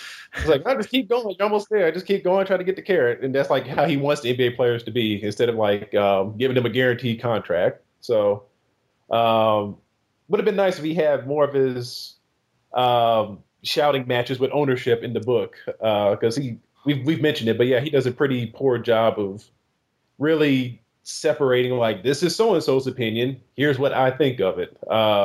That's not always player when in the book as to whether or not he's supporting someone's opinion or whether he's just stating someone's opinion or when he's giving his own opinion on what's happening. I wonder if the lack of showing any like hostility between him and management in the book might be related to him being like a working journalist and, you know, wanting to gain access in the future with other people and not having it look like he's at odds with the people who allow him into their inner circle. I don't know. That's just kind of conjecture on my part. But do you think that might have had anything to do with it? I mean, I could definitely see that. Yeah. Mm-hmm. Yeah. I mean, if you get access with the Blazers, that gives you access to a lot of, you know, just, you know, the doctor, the players, the management. If you get access to the Portland Trailblazers franchise, but if you get access to Maurice Lucas, you get access to Maurice Lucas. Whoop-de-doo. You're not going to get a very large book out of that. So, it does, like, not that Maurice was a bad. I mean, he's a very colorful man. So, like, if you get access to one player, he's probably the best one to get. But, like, it just makes more sense from like a business perspective for like trying to write this book. It's going to pay off to have more access to the team than it is to have access to just individual players. Yeah, absolutely. So, you know, we've already talked a little bit about, you know, the racial balance of the league. He had mentioned, which surprised me a little bit, but that the, you know, the NBA apparently as late as 65 was still 70%-ish, you know, white, which I mean, thinking about it, I guess that makes sense, but I just had, that seems, I mean, it's obviously relatively recent compared to when this book is written, only 14 years or so. And then by the, you know, the 70s, it's about 3/4 black. And, you know, it gets certainly into some of the dynamics, you know, of, you know, black players staying in Portland, which is a predominantly white city, and kind of feelings toward that. You know, white players, you know, growing up, this generation growing up playing in a sport that was dominated by black players and how that sort of thing worked. And I think a lot of this kind of comes out in the 1977 finals and how that is portrayed between the Blazers and the Sixers. The Blazers are kind of like the team that plays the right way and passes, and they're sort of the stewards of the NBA, even though they did have Lucas and Twardzik, who were both ABA guys, but they were kind of they represented sort of that side of things in the narrative versus like the playground, one-on-one, sort of more selfish Sixers, even though they had, you know, Julius Erving, who's just like an incredibly awesome and intelligent, smart and respected and, you know, great guy who also happens to be just an incredible, you know, just one of the greatest players of all time. And you can do all these incredible things, you know, ducking the ball and so forth. So even though like you can see it, like if you're looking at it like in, you see what people mean when they say that, but it's definitely very, you know, racialized thing, the way that that matchup is described, and even, you know, even somewhat the way that Halberstam presents it in the book. Oh yeah, like the Blazers, like they had a lot of white guys on the team, so they're like one of the bastions of like employing white people in the NBA at that time, I guess. What's it? I think Maurice Lucas and Lionel Hollins, like the only two like really good players on the team that were black on the Blazers. Whereas on the Sixers, you kind of flip it around, like only Doug Collins, and he was getting older by this point, but Steve Mix, those are the only two like really good white players on that team. So just the visuals, like you look at the two teams, like one is predominantly black, the other one's predominantly white.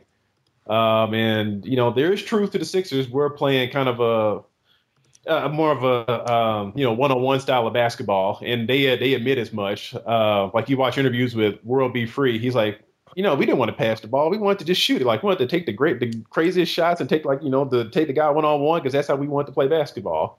But you know, the way it got blown up into a larger, like, you know, the right way versus the wrong way, how to play basketball, like definitely had the racial connotations on it that you were just mentioning. So yeah, you're going back reading about those finals sometimes gets a little uncomfortable. Yeah, I'm sure that language was very lightly coded when they talked about it. But it is interesting that like that argument still persists in. I don't know if it's less like I felt like that was. I was reading. You could have like changed the names, and it could have been about last year's NBA Finals. Obviously, it's like a much different context. But you've got like Golden State with their team ball versus like LeBron just going one-on-one. I don't know what to make of that, but it just that narrative of it's impossible to divorce race from it in this context. So like when you're talking about that team in that year, you have to. I wonder how that manifests itself like now.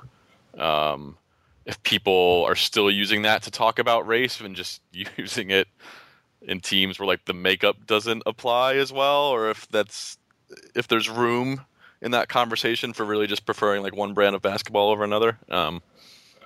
Well, if you focus on certain individual players instead of the whole team, you might start to find the coded language there again. Say a certain player from Australia and how he played in the most recent finals. Okay. I don't know. Could you be more specific? Andrew Bogut? You're talking about Andrew Bogut. Oh, yeah, Andrew Bogut. Yeah, man. People are just talking about his hustle, making the most of his talent. Just really showing the guys who just had all this raw talent, but he showed them up. Man, it was great. And we've talked about that on numerous times. And Charles Barkley, I think we talked about this on podcast. And yeah, it's one of my least favorite things about sports. And it doesn't apply just to basketball. I mean, it's every sport. It goes to baseball as well. There's, the scrappy white guy is making the most of his abilities, and the, athletically gifted, Dominican player is so lazy. And if only he was, tried harder, he'd hit 40 home runs a year. But he loafs and he only hits 22. I mean, we see it with Yasiel Puig right now in the MLB or whatever. That's something that just unfortunately has never gone away, and I don't think it's ever going to go away, which is just terrible because it's really one of the worst parts of like sports coverage and sports media in general. I think is and as you said, we go back to the NBA Finals. We like to think of ourselves as the super progressive era or whatever, and you go to the NBA Finals, and you have a hustling white guy, and he's making the most of his limited abilities, and whereas even though he's like 6'4", and exactly, he's like a very he's like a super he's clearly like a very athletic guy. He's very tall, he dominated college ball, he did it at a smaller school, but but it's funny where you get a guy like a Kermit Washington in this book, and he's a guy we talk about who is a guy that I feel like made the most out of limited skills, and you sort of get that connotation from him in this book, and I think Heberstrom does a good job of that. Whereas I've never heard of Kermit as that guy. You know what I mean? Like that's never the narrative I've heard. The only thing you ever hear about Kermit Washington is that he viciously punched a white player or whatever. And it didn't have to be a white guy or a black, but you know what I mean? That's what you hear about him, and that's what you know about him. And yeah, it's that's just something that unfortunately I don't think is ever going to leave sports media, and it's terrible. Yeah. It's the worst. One last thing I want to bring up before we close is it kind of feeds into the sort of the expansion and the changes in the business was that spent a lot of time on the issues with CBS and basically the idea that regular season coverage declined to the point where CBS was ignoring basically 2/3 of the team. So there was basically two leagues. One had one was the whole league, and the other was like a 6 or 7 team league covered by CBS, which is basically its version of the NBA. So obviously the Celtics, the Knicks, the Lakers, and then whoever else might have been part of that group at the time. And obviously we still have some of that with just the teams that dominate the national television. There's still a lot of the same types of teams that are dominating the national television, whether they're good or not. But this is very much for me as a kid, because I started watching in the late 80s. And for me, the NBA, this really was absolutely the case. Like for me, the NBA was like the Lakers, the Celtics, the Pistons, Jordan, and, like a handful of other guys. I mean, I was not, aware of probably half the players on half the teams in the league. And I do think that this is like, I mean, obviously there are so many more outlets to be able to watch your own team and watch your favorite team, but I do think I still think an issue that exists in today's NBA is like focusing on the quote unquote marquee teams, while obviously they draw the best ratings for a reason. Part of your growth is to be able to develop the younger players, the star players like Anthony Davis, who's very rarely been on national television. Those guys don't have that opportunity, and that's maybe part of why some of the smaller markets don't do as well as they could do, because they don't have this much of an opportunity to draw in that fan base. So I don't know. What do you guys think? I think that's always, yeah. And you mentioned of anybody, growing up and that's sports in general. I think we're focusing on the NBA for the purpose of this podcast, but the MLB is far worse in that sense, where it's almost Yankees, Red Sox, and then maybe the Dodgers, and every so often a team will kind of pop up and go. But as far as like ESPN and Fox and those sort of things, I mean, you're basically stuck with those 3 or 4 teams are every single year that are your main ones. The NBA though has absolutely always been that way, and it's got pros and cons. Like I see the reason why it happens and why it occurs and why it happened even then, and how it propelled the NBA to the heights it did eventually is, it was the Lakers, but it was also Magic. It was the Celtics, but it's Bird. And it sort of always aligns with the stars of the league tend to be in those spots. And yeah, you'll get some guys who will be from a smaller market, and for a while they'll show their games or cover their games and do all that sort of stuff, as long as they're a star. And I think that's really the biggest thing that you kind of get a takeaway versus the teams. For a while it was maybe just the teams, but now it's become such a star-focused league that, a team like Oklahoma City, it's unheard of. In 15 years, we're going to laugh at, oh my God, Oklahoma City was on, national TV all the time or whatever. Like, and just knowing that, they had, 2 of the biggest stars in the league at the time or whatever. So I think that's what it more is. But yeah, it's a problem with the league, and it's hard to ever say that this league, I mean, we say in one breath, we always say, oh, it'd be sweet, if they showed more teams or whatever. But do we really want to watch like the Sacramento Kings and the Detroit Pistons on like a Tuesday? I mean, I do because I'm a weirdo, but like I don't know if that many other people do. Like I'm that weirdo who like roots for the NBA TV like game of the week to be like the 2 worst teams that I never get to watch ever, unless I have NBA TV or whatever. So I'm the weirdo that roots for that, but I don't know if everybody else kind of does want to see that. The general population kind of likes their stars, likes their good teams, likes their big teams, likes those markets. So I don't know how you really correct that problem, now or in the future or ever really. Yeah, I grew up a Knicks fan, so basically the only thing I have going for me is that they did get coverage in the national media, so I can't complain too much about it. But like on a more serious like note, I think, I mean, I don't know, I think that like problem, as much as it still exists, is like really diminishing. Like didn't the finals this past year have like its highest ratings in a very long time?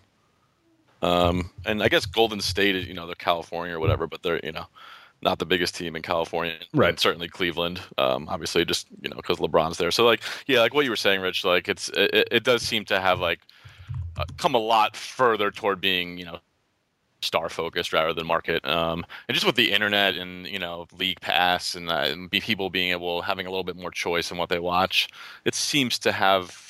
I don't know. Like, do you think it's like people like growing up in Oklahoma or I don't know, Sacramento aren't as into the game as they would be because of that? I don't know. I feel so divorced from like broadcast. Yeah, I'm from Chicago. Yeah. I can't really talk to you. I grew up when Jordan was it, so I have no idea. So Jason. I think it's less of a problem on the local level than it is like, okay, I live in like I don't know. I live in I don't know, whatever. Pick whatever city. Raleigh, North Carolina. I hear a lot about DeMarcus Cousins, and I want to see him play. And like I see these vines or whatever, and I want to see him. And it just kind of like the lack of opportunity there, just like the lack of opportunity for those guys being like on national television and getting that exposure. Like I think there's just some value in getting those guys on TV a little bit more and making them seem like stars by being in premier games. But what you guys are saying makes sense too. And I hardly think it's a huge thing. I just think like, as far as talking about things that still, are, you could see kind of being an issue. I think that's still something that can apply, at least in some ways. For sure. Well, one thing my thought on that is, I think the NBA is, they're getting better at it. I think the last couple of years, but they're really unnecessarily inflexible about how they put together their marquee games. It's like the worst situation comes on freaking Thursday night on TNT when you can see it coming like a month away, like, oh God, this game is going to suck because so and so's hurt and this team has gone down the tanker. We're thinking of the Lakers. The Lakers are going to be playing this team like it's going to be a bloodbath and a blowout. It's like the NBA needs to schedule like 5 to 6 games every night that they're going to have national TV, so they have the option of rotating. Like, all right, this game's going to suck. Well, let's move it to the Sacramento Kings and the Phoenix Suns because they both might be around 500, but 2 500 teams playing each other. You're probably going to get a good game as opposed to the Thunder beating the shit out of the Lakers because Kobe Bryant's hurt. And if Kobe's healthy these days, you're still gonna get the shit beat out of him because Kobe's old and crappy now. So it's like they did that. They did that once last year, didn't they? I remember it being like a huge deal. They were like, "All right, look, we're going to show like this or whatever." And I think it was like Sacramento. I forgot what it was. I recall it doing once last year. What was it? Well, they flexed the Knicks out of like every single game they were supposed good, which is not a bad idea. They should. But you did remind me, they do move all the good games to NBA TV, and if you don't have that, which is a separate package, like I mean, at least I don't know everywhere. A lot of times NBA TV is like separate from League Pass. So you pay for every game, and then you don't even get the good one that's on that night because it's on NBA TV unless you pay for true. Yeah, agreed. Yeah, for people who pay, who do the noble thing, of course. Right. NBA TV is great. Unfortunately, right now it's showing me a Pacers-Knicks game from the 2000, and I do not like that at all. I'm unfortunately watching that as we're doing this podcast, and it's making me feel even more. You know how you said that this book kind of made you feel negative and depressed? Yes. Well, yeah. Watching these two teams in 2000. Happy birthday, Reggie. So, yeah. Oof. I've been watching Reggie Miller for the past 2 hours. It's really a lot to handle. Nightmare. At least you're watching them. You're not listening to them. That's a good thing. Yeah, that's right. Yes. You're right. It is on mute, and I watched an entire documentary interview with him, and I didn't have to hear him say a thing, so it was great. So anything else that you guys want to bring up about the book before we close it down? I just love that the more things change, the more they stay the same, and you see the same stuff repeating over and over again. Especially with the Knicks signing overpriced, over-the-hill stars. That was a good cover. Hopefully we got that out of our system now, but I took special glee in that one. I'm like, oh, so they've been doing that forever. Okay, cool. Yeah. And Portland still has disgruntled big men leaving them. So yeah, the more things change too. All right. So James, would you like to promote what you have to promote first? We'll give everyone a chance to do that.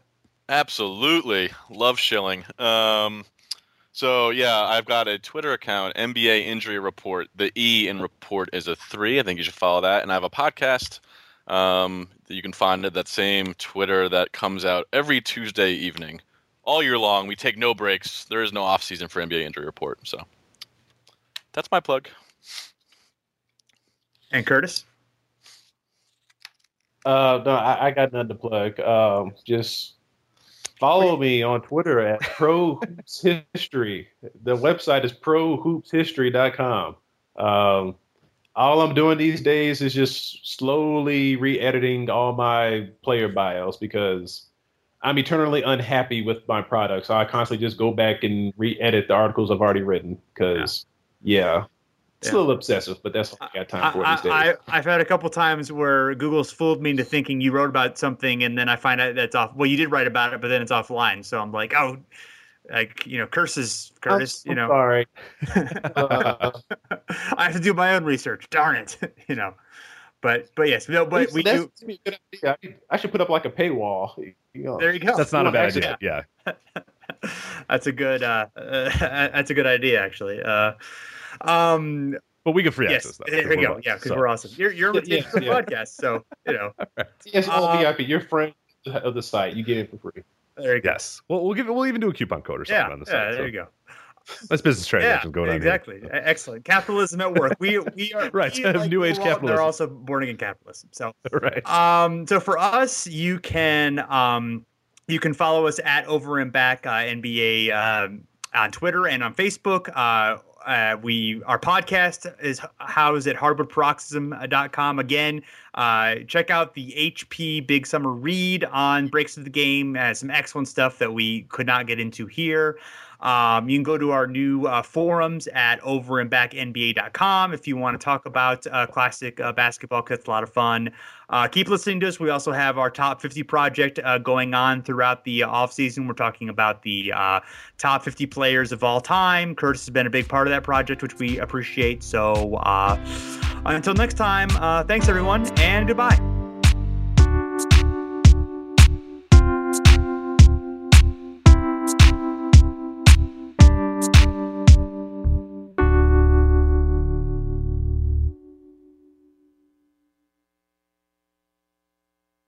This is the story of the one.